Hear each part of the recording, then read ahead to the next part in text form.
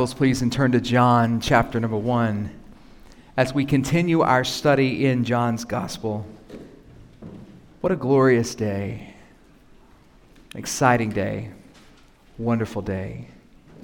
This morning, I'm thankful for the many hands that have made light work with the little reception afterwards and all the love and care that has gone into so much to tell these families thank you.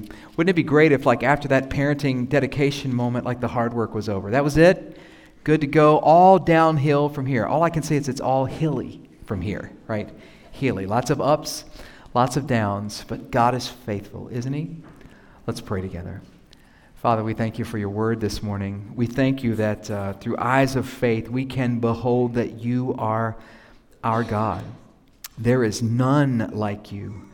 You alone are worthy. John will point us to that truth today, God, and we are so blown away that you have chosen to reveal yourselves to us through your perfect and complete word, by the work of your Spirit, fixing our eyes on Jesus Christ.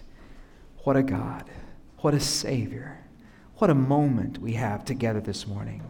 We say thank you. Now tune our ears and hearts to your word in Christ's name. Amen. Amen. A couple of weeks ago, we had some of our students and young people do really well memorizing a lot of scripture, and so I got them these sermon notebooks designed for kids. You see what I did there, right? That's right, ulterior motive. Teaching them to pay attention. They're doing a great job. And some others saw that and said, hey, that's kind of cool. Can we get one of those? The answer is sure, but I don't know that I can buy everybody in the world all of them. So what I did is we got a licensing permission. Parents, there's some little inserts out there that the greeters have when you come in that have these things. They're little check marks. They can check every time somebody says God or Jesus or there's a Bible verse reference. Well, when we started in John last week, I mean, how many times did I say Jesus or God or the Bible? My daughter came home and her little notebook was full. It was a good day. I said, Daddy may not do that good all the time, but way to pay attention. It was a good day. There's a lot of God and Jesus in our text this morning, but I want you to think with me the last time you gave a tour of your home, the last time that you invited somebody into your home and walk them into a room and said, now, I don't know if you're aware of this, but I want to bring your attention to the fact that I've turned the light on in the room. Like, really, when you walked into a room and you said, before we look at anything, did you notice the light? Unless it's a stunning light fixture, we tend to just flip the light on, and the evidence that the light is on is that the room is lit, right? You with me? I'm not setting you up for anything. Like, it's kind of a no-brainer here. The only time that you have to give someone an indication that the light is on is when something is wrong or different. Why do we need to tell people a light is on in a room? Well, if they can't see clearly. My really good friend, Brian Sanders, who worships with us regularly, has lived with blindness for years now, and he describes it as the lights are off. And he has to be told when the lights are on. You have blind friends and family maybe that express the same thing. And John has said in the text we just read, he came to announce that the light has come into the world. My header this morning for the passage we'll look at, verses 6 through 13, is the light worth shining. Why do we tell people the light is on? A.W. Pink answers it this way. He says, when the sun is shining in all of its beauty, who are the ones unconscious of that fact? Who need to be told the sun is shining? The blind. How tragic, then, when we read that God sent John to bear witness of the light. How pathetic that there should be any need for us to be told a light has come. How solemn the statement that men have to be told the light is shining. What a revelation of our fallen condition and blindness. The first thing I'd have you write down, there's three kind of headers for me as I study the text. You may have more or less, but I want you to study it nonetheless. Here's the first header I'd give you. Number one, it's God sends a witness. God sends a witness. Jesus could have come in so many ways, and the Christmas season affords us the opportunity to talk about that, doesn't it? He could have come with all of the pomp and circumstance, right, that any king and earthly royalty would normally necessitate. But Jesus came humble and lowly as a babe in a manger. But he didn't show up out of nowhere in his earthly ministry when he arrives. God sent a witness to prepare the way of the Lord. God sends a witness, and he does the same today. The Bible says there was a man sent from God whose name was John. He came as a witness to bear witness about the light, that all may believe through him. Now, I wasn't raised in a Christian home, so when I was reading John as a young kid and then saw John talk about John, I thought, that's weird. He's talking about himself in the third person. Well, just a little note here in case you're tracking along. Anytime in the Gospel of John you read the name of John, that's John the Baptizer or John the Baptist, not John the son of Zebedee that's writing the book. And so we have John the Baptist as the one that's arriving on the scene. He was Jesus' second cousin. If you're taking notes, just kind of thinking about that, mental notes, there was a man, like he was just a human man. He was actually born to elderly parents. Can anybody remember John the Baptist's parents' name? Zechariah and Elizabeth. I'll never forget, it might have been last Advent season. Scott picked up on it when I talked to him after the service. I think it was not this previous one, but the previous year. You know, sometimes you say something wrong, you don't hear yourself say it wrong until you say it wrong about 3 times. And then you think, I probably should just move on and not bring attention to it. And after the service, I went to Scott, I said, did I say Elizabeth was Mary's sister? He said, yep, 3 times. So I said, yeah, I'll clean it up. I'll send out an email if I need to. He said, it's all right. We all knew what you meant. But here he is. He was Jesus' second cousin. John's birth was announced by an angel. In Malachi 3, John the Baptist ministry was talked about and prophesied. He was set apart by God. He was among the first to believe in Jesus. He was a man, and then the second word says, sent by God. He was commissioned by God. John's purpose in life was to tell others about the Lord. Now, he was commissioned just like Moses was in the Old Testament. He was commissioned like the prophets were. The Bible says in Isaiah 6 and in Jeremiah 1, the prophets were commissioned to tell. He is sent like Jesus. When Jesus was speaking in John 3, actually, he'll say, the Father sent me for this reason, not that reason. It's a frequent theme in John's gospel that people and John and we are sent. Do you remember a couple of weeks ago when Aaron Daniel was here? You're like, who's that? We have lots of guests. What does that mean? He was the very tall Aussie, the Australian. Really tall guy, the Thunder from Down Under. Anybody? Like, looks like he could have been a wrestler. Big dude. We took a picture and he had to squat and sit on a pew, and it was still, the picture was like this. Like, that's where we were, just so you know. But I still took one.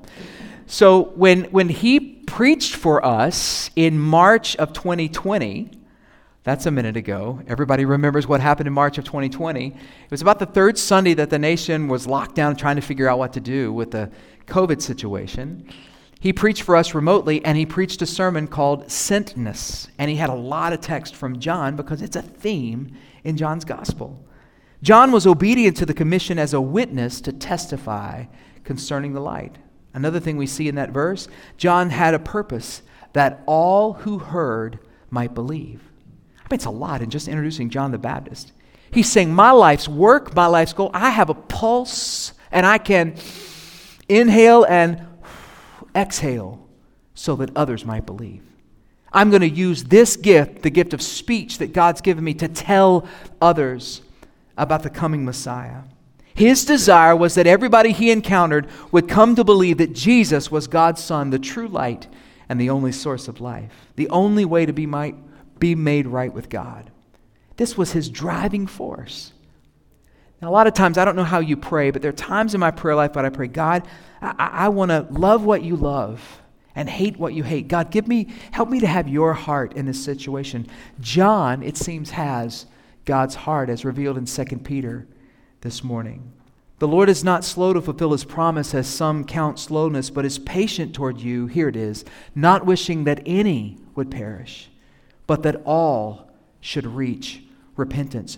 John believed that before it was written down. He lived this. He wanted to tell everybody about the somebody who could save anybody, we used to say. If you're a genuine believer, then you are in possession of the greatest treasure for now and all eternity. It's the glorious gospel of the Lord Jesus Christ. This treasure should never be hidden from anyone. On the contrary, it should be shared with everyone. Let me give a story to you as recounted by James Hewitt. He writes of Luigi Torrizio was found dead one morning with a scarce comfort in his home, barren almost to the core.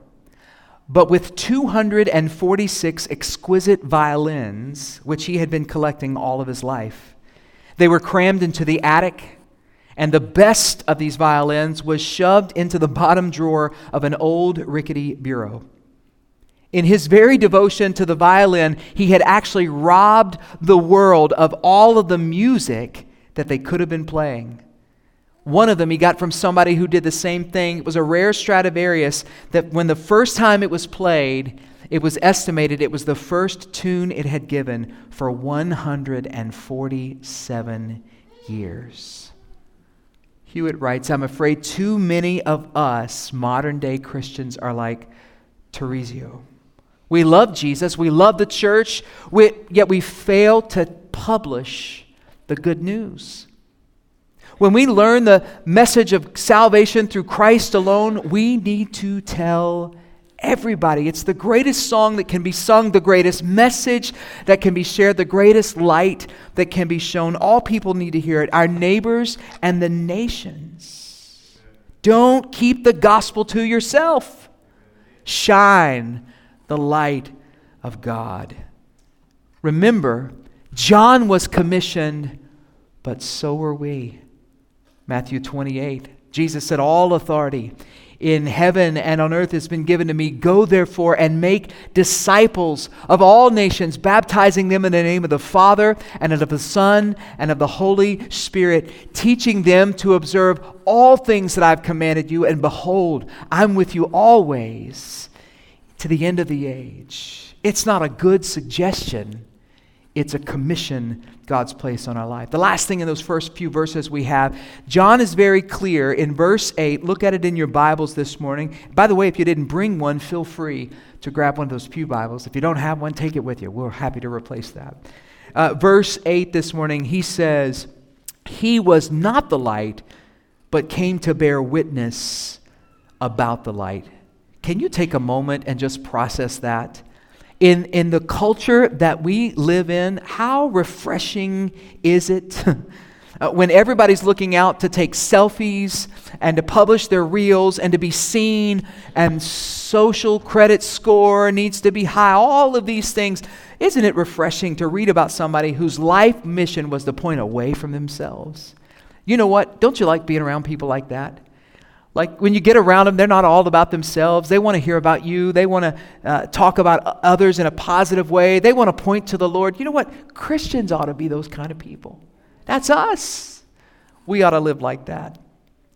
Our only hope in life and death is to come to the realization as a child of God that we are not our own, but we belong body and soul, both in life and death, to God and to our Savior, Jesus Christ. The Bible says in Romans 14, none of us lives to himself. None of us dies to himself. For if we live to the Lord. And if we die to the Lord.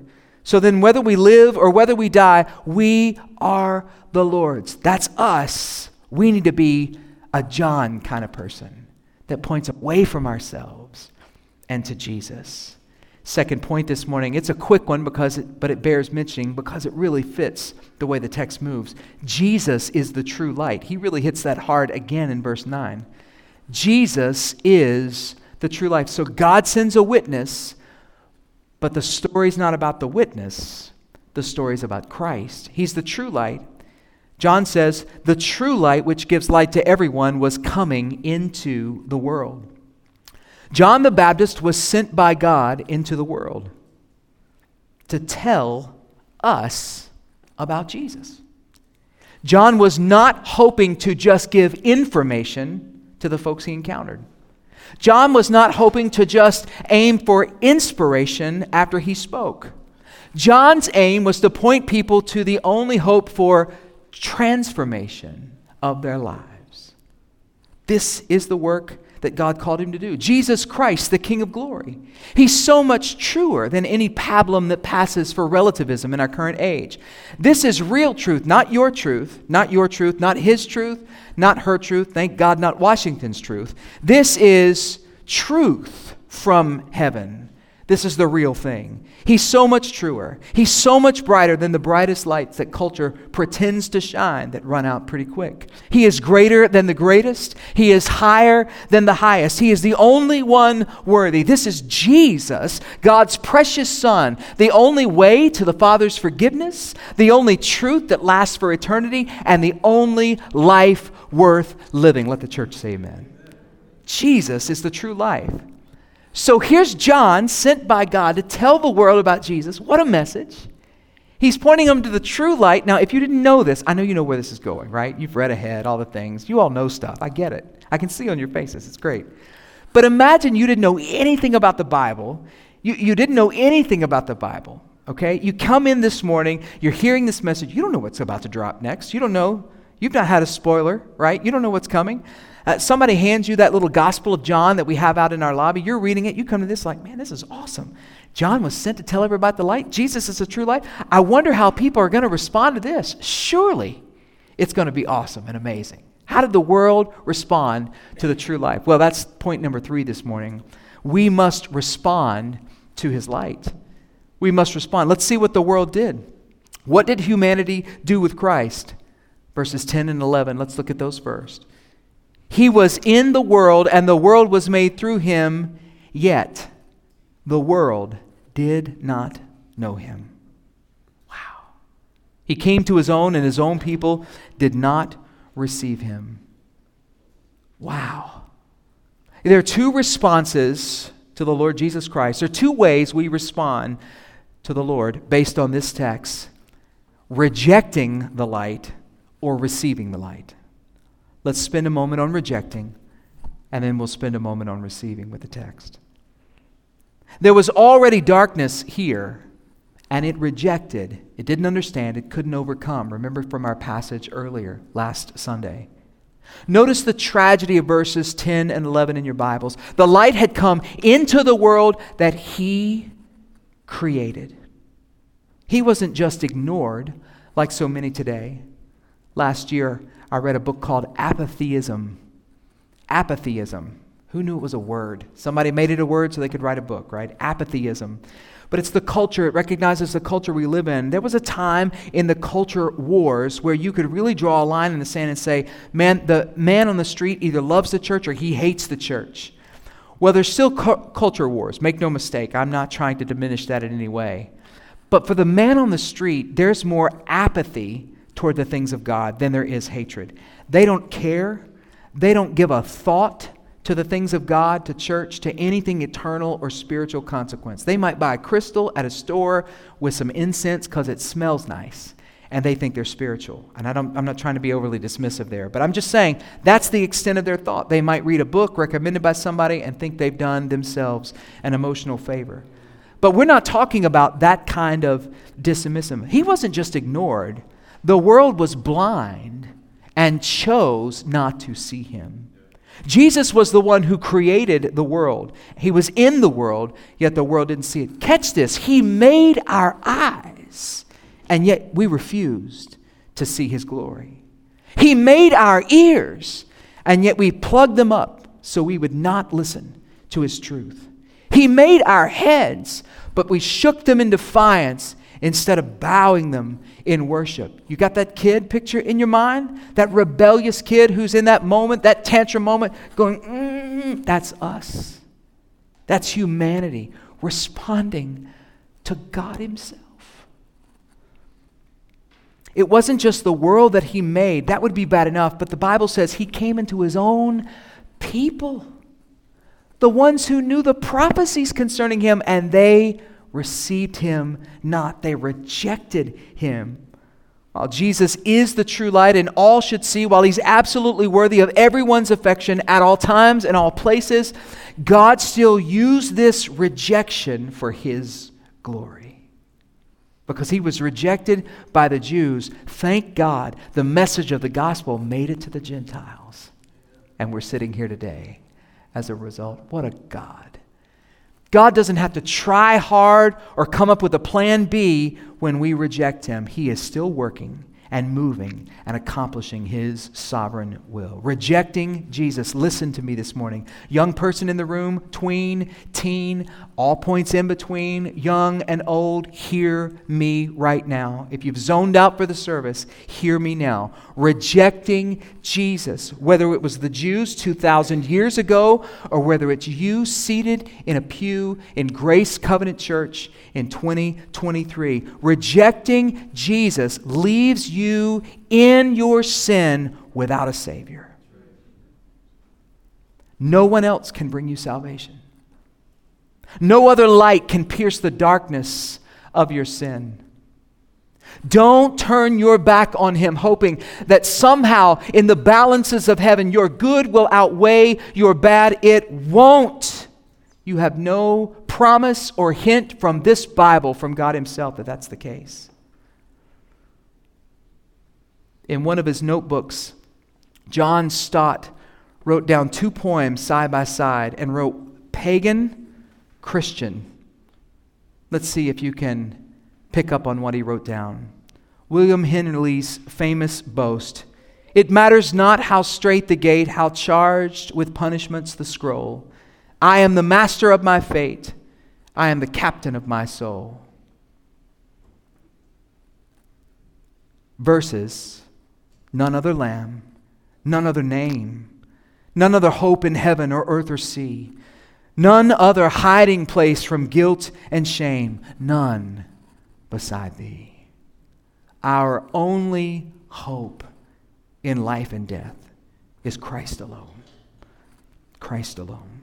Many rejected, but that's not the end of the story. Verse 12 said, "But to all who did receive him, who believed in his name, he gave the right to become the children of God." So under this heading, you've got rejecting, and now you've got receiving. When we receive Jesus, we become children of God. Can I say that again and emphasize a couple of words? When we receive Jesus, we become children of God. You say, well, what's the big deal, Pastor? That sounds right. Well, our politicians and good speech folks seem to call us all children. Oh, we're all children of God. I love when any public speaker shows up at an event with religious folks. They suddenly try to borrow some language that sounds good, but it's just not the case. The Bible says when we receive Jesus, we become children of God. We're not all God's children. God makes no such claim to that end. He says we're made in his image. Hallelujah. We're fellow image bearers as God's creation, but only those who are in Christ, only those who are in Christ bear that title as children of the Most High God. Wow. Now there's another verse I'm going to work my way into, but you know what? Instead of giving you a lot of commentary, I think God's Word can do it better than I can. If you've got your Bibles, I'll have it on the screen, but it might be good to hold it if you can. Turn to Ephesians 2 with me. I'm going to read a passage here that really sets us up for this last little verse that we're highlighting here in verse 13 this morning. Ephesians 2, I'm going to start in verse 1. Some of you that were with me yesterday at the Sanders vow renewal heard this passage yesterday. I might be the only guy that picked this passage for wedding vow renewal, but that shouldn't surprise anybody at Grace, right? Here we go. "And you were dead." And then I said, "Good morning." No, I'm kidding. "And you were dead in the trespasses and sins in which you once walked, following the course of this world, following the prince of the power of the air, the spirit that is now at work in the sons of disobedience, among whom we all once lived in the passions of our flesh, carrying out the desires of the body and the mind, and were by nature children of wrath like the rest of mankind." Don't you love verse 4? "But God," hallelujah, being rich in mercy because of the great love with which he loved us, even when we were dead in our trespasses, made us alive together with Christ. By grace you have been saved, and raised us up.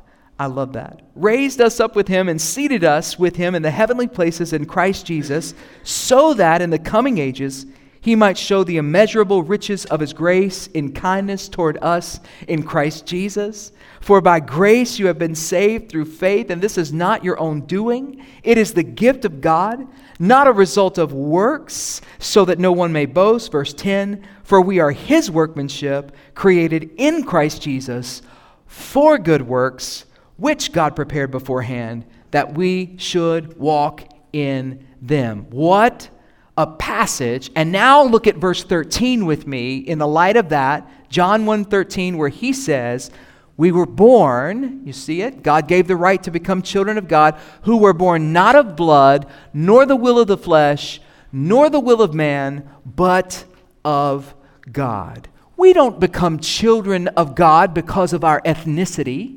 We don't become children of God because of our pedigree in society. You didn't get a leg up spiritually because of the family you were born into. That didn't earn you any points in heaven. You didn't become a child of God because you are a self-made woman or man. In fact, if you are a self-made woman or man, the Bible says that you are at odds against the God who wants to make you new. We don't become children of God because somebody says something over us or to us or about us that sounds religious. That's the will of man. We can only be saved by the grace and the mercy of God himself. The direct intervention of God in our lives is required for us to even turn toward Christ and see him as a Savior. On our own, we are lost in darkness. On our own, we enjoy sin. We won't listen to the truth. On our own, we are content to rebel against God. You see what I'm doing there? Throwing back to earlier. That's how we are when left to ourselves. Christian friend, hear me well. Before you and I knelt at any altar or bowed our head to pray any prayer of confession of sin and trust in Christ, before any of that happened, the Holy Spirit had to be at work in our hearts. God was inviting us by his grace to see Christ in a way we couldn't see him naturally. That's how good God is. We come at his bidding and at his attention. The Holy Spirit was at work in us. Well, what's your proof, Pastor? That sounds a little complicated. Hang with me for a moment. 1 Corinthians 2. The natural person does not receive the things of the Spirit of God. They're folly to him, and he's not able to understand them because they are spiritually discerned. John 6:44. No one comes to me, Jesus says, unless the Father who sent me draws him. James 1:18, where he's talking about God himself. Of God's will, his own will, he brought us forth by the word of truth, that we should be the first points. Hear me. We would never choose Christ on our own without God working in us to prime the pump of repentance. Listen to me, dear friend. If you're here this morning and you are not yet a child of God, I don't care what somebody said over you, to you, or about you. I'm looking at what God's word says this morning. If you're here this morning and you are not yet a child of God, you don't yet have a living relationship with the Lord Jesus Christ on God's terms, and you sense a desire to move toward the light, spoiler alert, that's the Father working in you to draw you to Jesus. Don't miss this opportunity. Don't waste this moment. Come to the light to have your eyes open. Julia's coming now as we're about to have a moment to just take and reflect and prayerfully respond to the text in our own hearts. Something is off when we have to point out to people that the lights are on. Something is off. Something is off. There's no mistaking this morning that even with all of the beauty of creation and all of the joy and splendor that we get to behold and experience as humanity, with all of man's ingenuity and creativity that just we enjoy thinking through and meditating on, man, with all of that, something is still off. There's too much brokenness and heartache. There's too much murder and too much sin for things to be right. Something is still off. We find ourselves in a world full of little gods, lowercase G-O-D-S. People doing things their own way. Each of us selfishly trying to bend the world and others to our will. It's hardly surprising that doesn't work out. Our self-rule, our self-made status makes a mess of everything. It ruins our own lives. It ruins the lives of those around us. It actually ruins even parts of this world. Yet, into this clear and present darkness, the true light has come. Christ has come to shine the light of absolute truth, calling all who will hear God's call to new life to follow him. John the Baptist thought this message was worth living for, and later on we'll find worth dying for. Ultimately, it's a message you and I will give an account for one day. How did we respond to the light? Let's pray.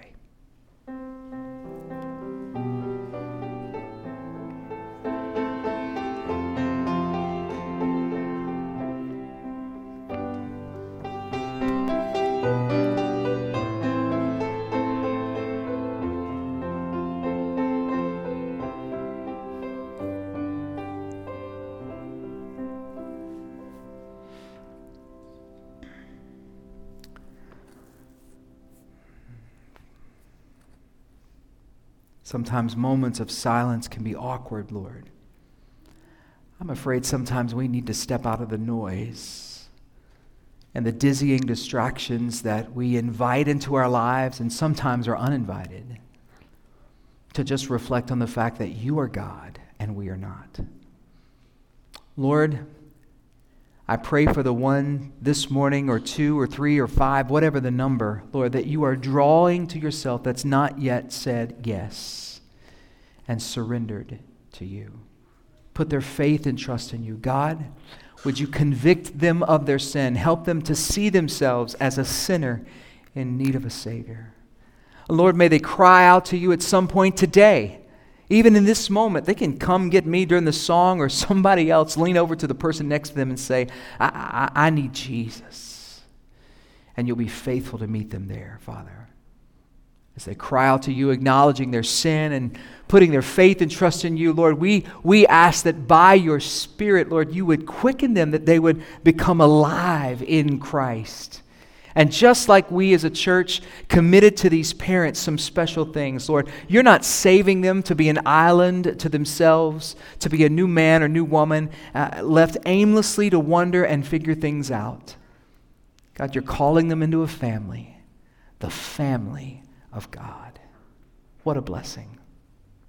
Lord, thank you for your word this morning. Help us to recognize we too have been commissioned as agents of light. In Jesus' name, let the church say amen.